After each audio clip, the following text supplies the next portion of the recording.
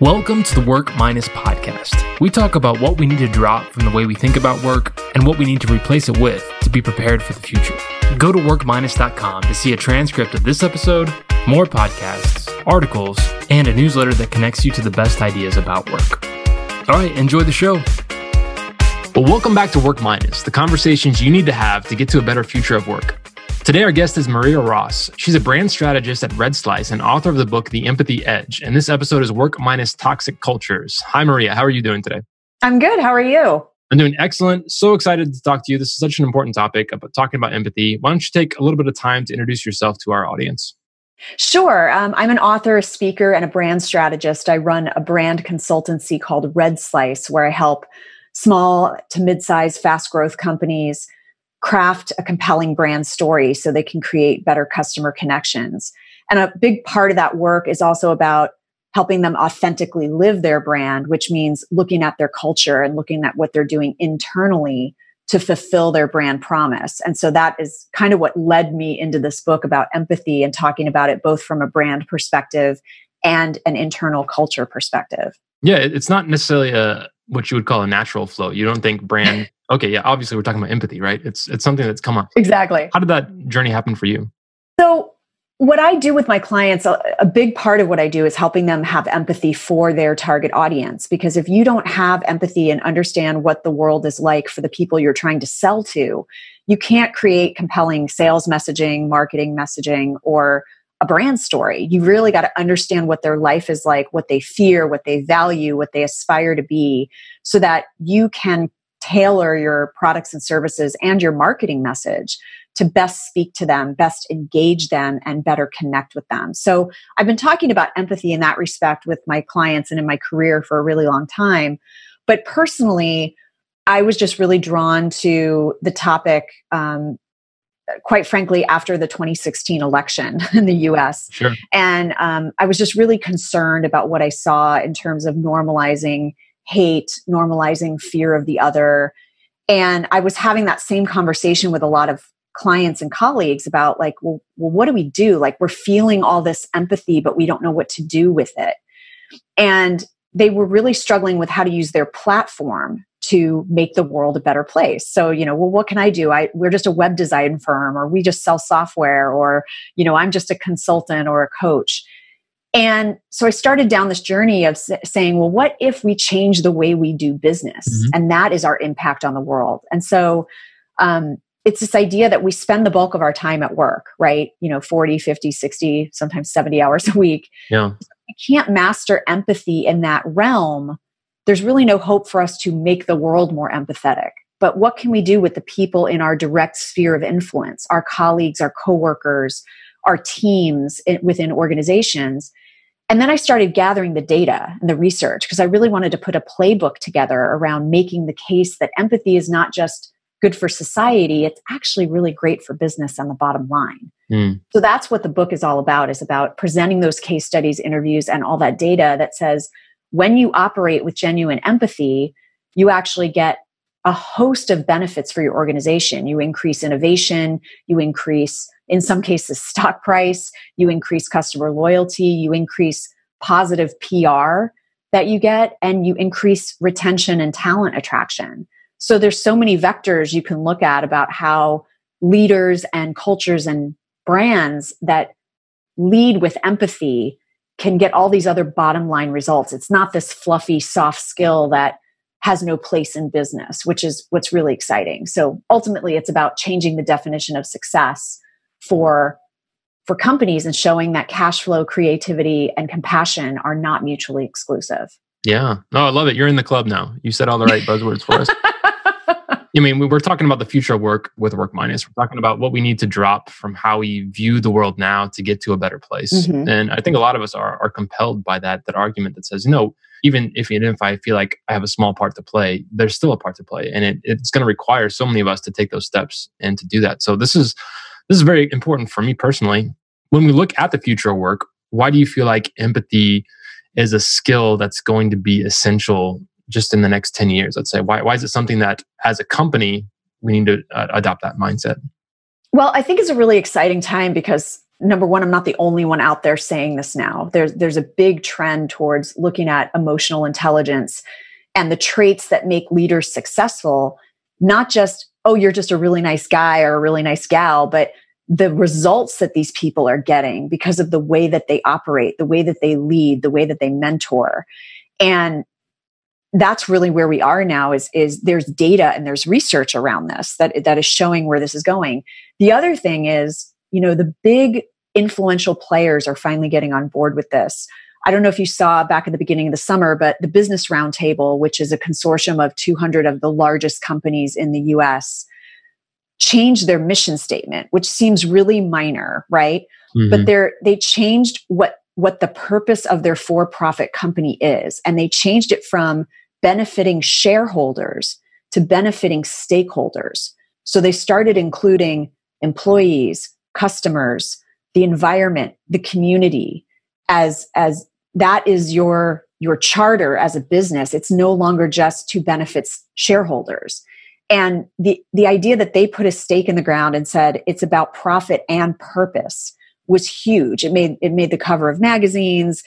And again, it was a minor wording tweak, but it's really a tweak in a philosophy about how we're looking at capitalism these days. Mm-hmm. And that it's not enough just to generate returns for your shareholders anymore. You've got to be thinking about your employees and your customers and your community as well. In addition, with the generations of talent that are coming into the workplace now, millennials, Gen Z, first of all, we have a multi-generational workforce unlike we've ever seen before. There's 4, sometimes 5 generations working together. And with that comes the need, the necessity to see things from another person's point of view if we're going to work together and be productive. Yeah. And millennials and Gen Z, I probably don't have to tell you, but they are demanding more of their workplaces. They will, it's no longer a nice to have if your company is diverse and empathetic and is good to the environment and is socially conscious and appreciates all voices within the company. That's table stakes now. And the companies that don't understand that are going to be dead because they will not be attracting the top talent. They will not be innovating anymore. They will not be attracting customers from those generations. And so it's kind of a really exciting time from all angles in that both from the talent pool and what they expect, but also what customers and the market are expecting from companies is vastly different than even 20 years ago. Yeah. And so it's it used to be a competitive advantage to say hey, we're an empathetic company and really live that out. And it's becoming more of just something you have to survive. Yeah. So let's take that up because you said a word and really living that out as opposed to companies who just appear to be empathetic or companies that say, hey, we got the vision statement. We put stakeholders in there. Yeah. So let's dive into that. What's the difference between fake empathy, real empathy? You have this term called veneer empathy. I want to get into that. Yeah. So the empathy veneer is really it's kind of the same thing as I work with my brand clients. It's one thing to say you're a certain type of brand, and it's another thing to be it.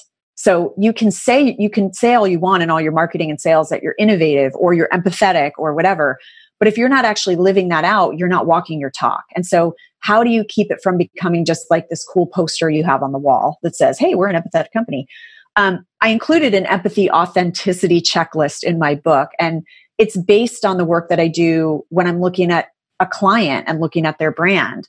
But how are you living that out? So one way is everybody aligned on the mission and values of the organization? Again, not just a poster on the wall, but if you ask anyone at any given time in the organization, do they really understand why they're there, what the purpose of the organization is, and what the values of the organization are that they hold dear? So that alignment is key because it means everyone's rowing in the same direction. Another one is, how are you operationalizing empathy? So again, are you just talking and saying we are empathetic? But how do you prove that? How do you operationalize it? What policies, habits, practices exist within the organization to kind of legislate empathy, if you will? There was a great quote I found when I was researching my book about the fact that, we don't just count on people to pay their taxes out of the goodness of their heart. We made it a law, right? Mm-hmm. So companies can do the same thing when it comes to empathy. There's lots of successful companies out there that are putting it in, they are hiring for empathy. It's part of their hiring practices. They are rewarding and holding people accountable for their performance reviews based on empathetic actions and support that they're taking. They've embedded it into the process. So it's not just saying that we are empathetic, but I'm going to reward you and promote you and give you greater responsibility because of these policies and procedures I have in place around hiring, promotion, all that good stuff. So those companies that are creating those, policy is not a dirty word all the time. Sometimes you can policy your way to getting people to behave in the way that you want them to behave because you're rewarding them for that. And that shows that you're really serious about it. Yeah. So companies like Airbnb, companies like REI, companies like Kronos and NextJump that I talk about in the book, they're doing extraordinary things that show that they're putting their money where their mouth is. Hey everyone, if you're enjoying what you're hearing, the best way you can support us is to leave a review in your favorite podcast app. Or better yet, start a conversation with a friend about how you think we can make work better. Thanks. Give us some examples of these empathetic actions. So if you're talking about a performance review, what are the types of things that you would say, yeah, this clearly demonstrates that this person has an empathetic mindset? Well, each company defines it differently. So it's just dependent on how they're defining empathy. Some of them define it in terms of supporting their colleagues. Some of them define it in terms of, can you give an example of when this person found common ground with somebody else or was able to come to a productive conclusion in a project based on maybe they had conflicting views at the beginning and they worked it out and they were able to compromise and they were able to find common ground. Other companies like NextJump, for example, their big thing is about supporting each other. And they go so far as to have a peer-nominated reward for what they're rewarding. And at the end, the person that wins gets a trip anywhere in the world for them and their family, paid for by the company. So it's peer-nominated. You need to point out the people that you think are exhibiting this behavior of being supportive and being there for each other, going above and beyond, being empathetic. And we're actually going to make that known. We're going to recognize it and we're going to reward you for it. So every company talks about it slightly differently depending on how they are defining empathy. But what's amazing is that, again, if everyone's aligned on mission and values, they understand what that common definition is within their company and what's expected of them, then they can start to look for those behaviors. Yeah. I feel like one of the key aspects of empathy is how you respond to criticism. Mm-hmm. So when somebody comes up and claims that you're not living up to your values, when somebody is clearly doing something that's outside of that, how do you respond to those reactions? So what is it about empathy that allows people to respond in a right way? And what is the best way to respond?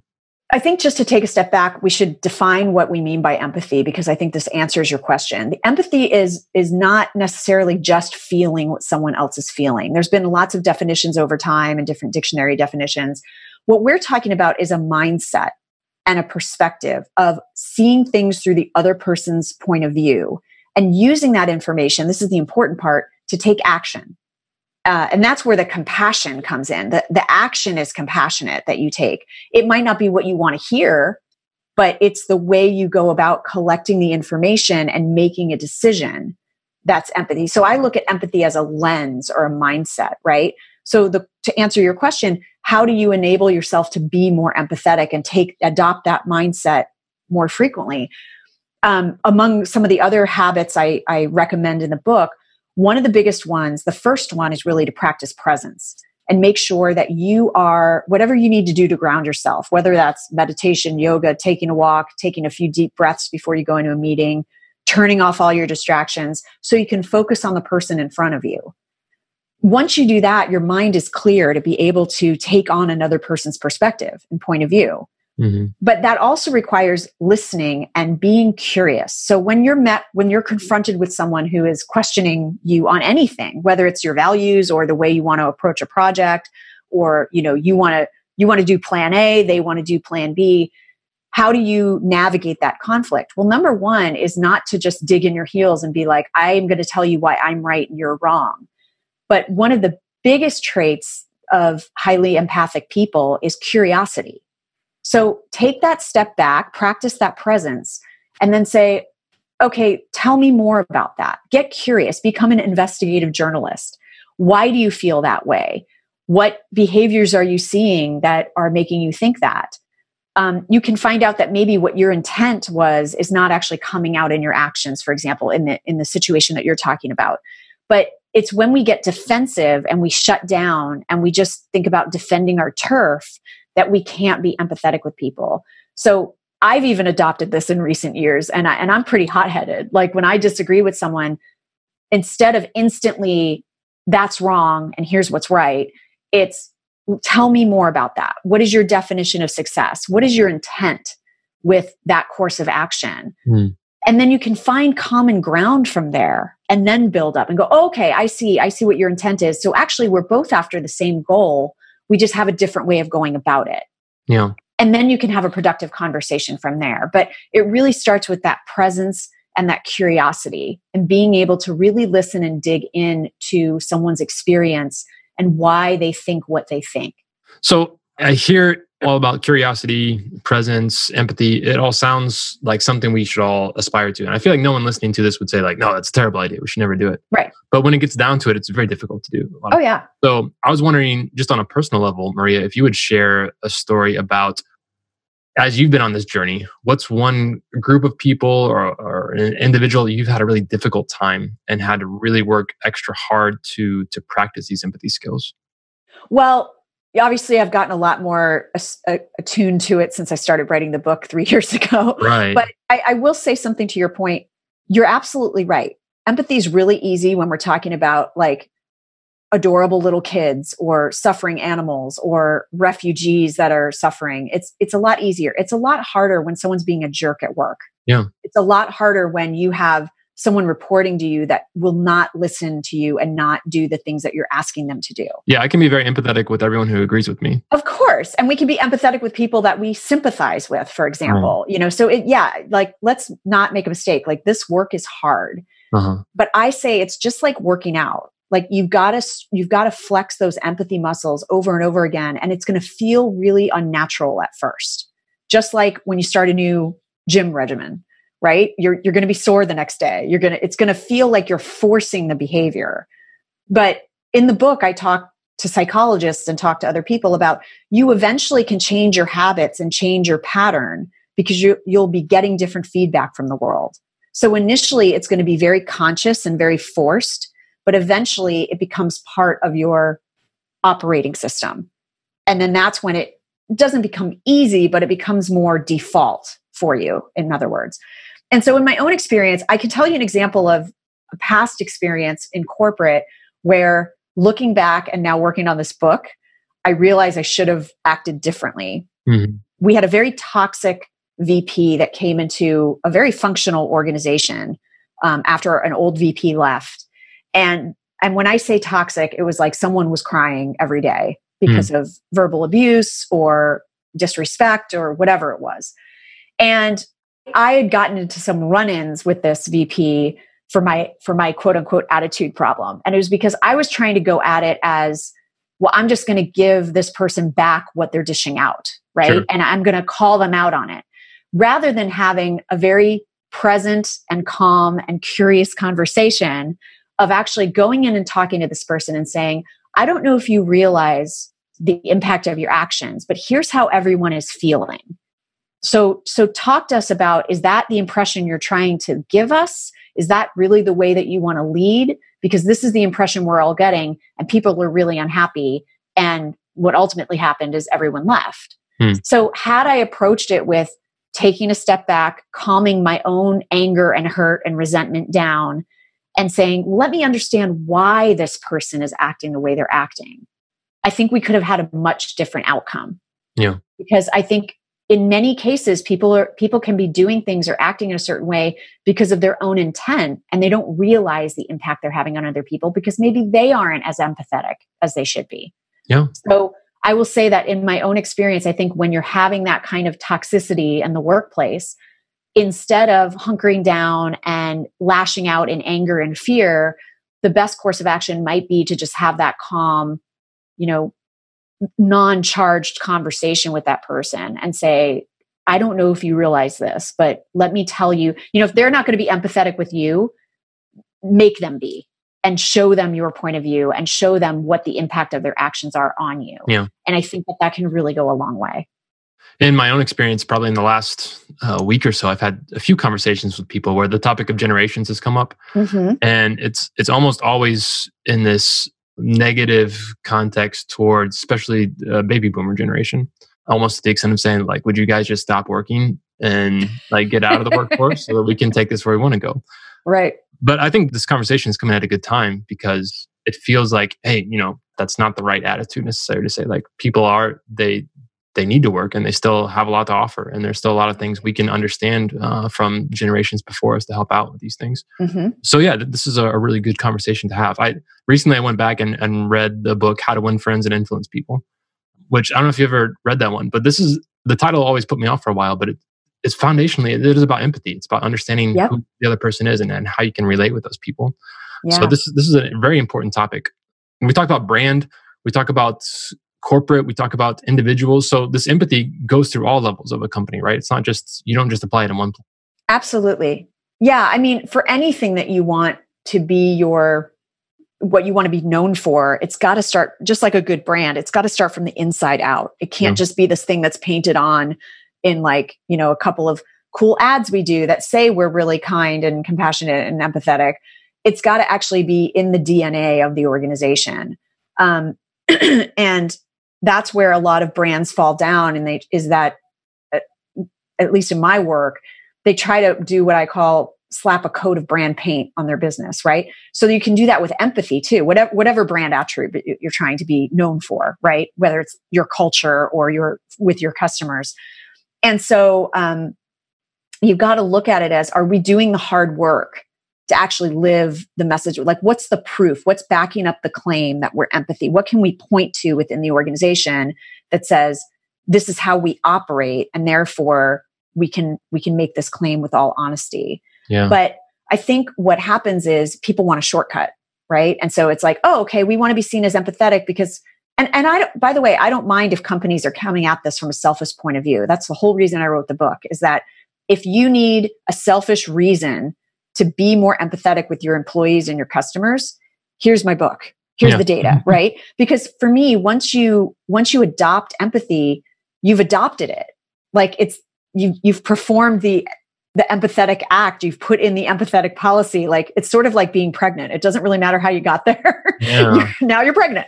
So with empathy, and I've seen executives transformed from the outside in once they start performing these actions, even if they're doing it, like I said, because it's forced or it's fake or whatever, they start to fundamentally change and go, I want more of this in my life. Right. But the whole, okay, we're empathetic because we give to the local homeless shelter once a year at Christmas time. That makes us empathetic.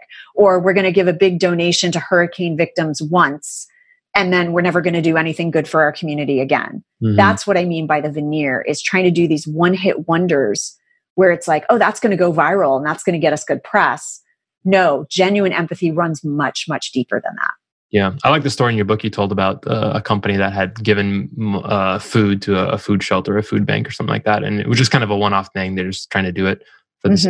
But then the people actually showing up and seeing what was actually going on really, really struck a chord. So it's not necessarily which comes first. It's about just doing it. Exactly. Again, like working out, like it doesn't matter what gets you to the gym. If you end up getting healthier, then true. There you are. True. Great. Maria, this has been great. Obviously, this is a big topic that we can get into more, but you have obviously a lot of resources. You have a book that's out, but you also have a special link for us. So tell us about that. I do. So I have a free guide with the 5 business benefits of being an empathetic organization and creating an empathetic brand. And it's available at red-slice.com, which is my website, /work-, all one word. And so that's a special freebie for folks that are listening to the podcast. You can download that guide for free, but it gives a little bit of a taste as well of what's in the book. Cool.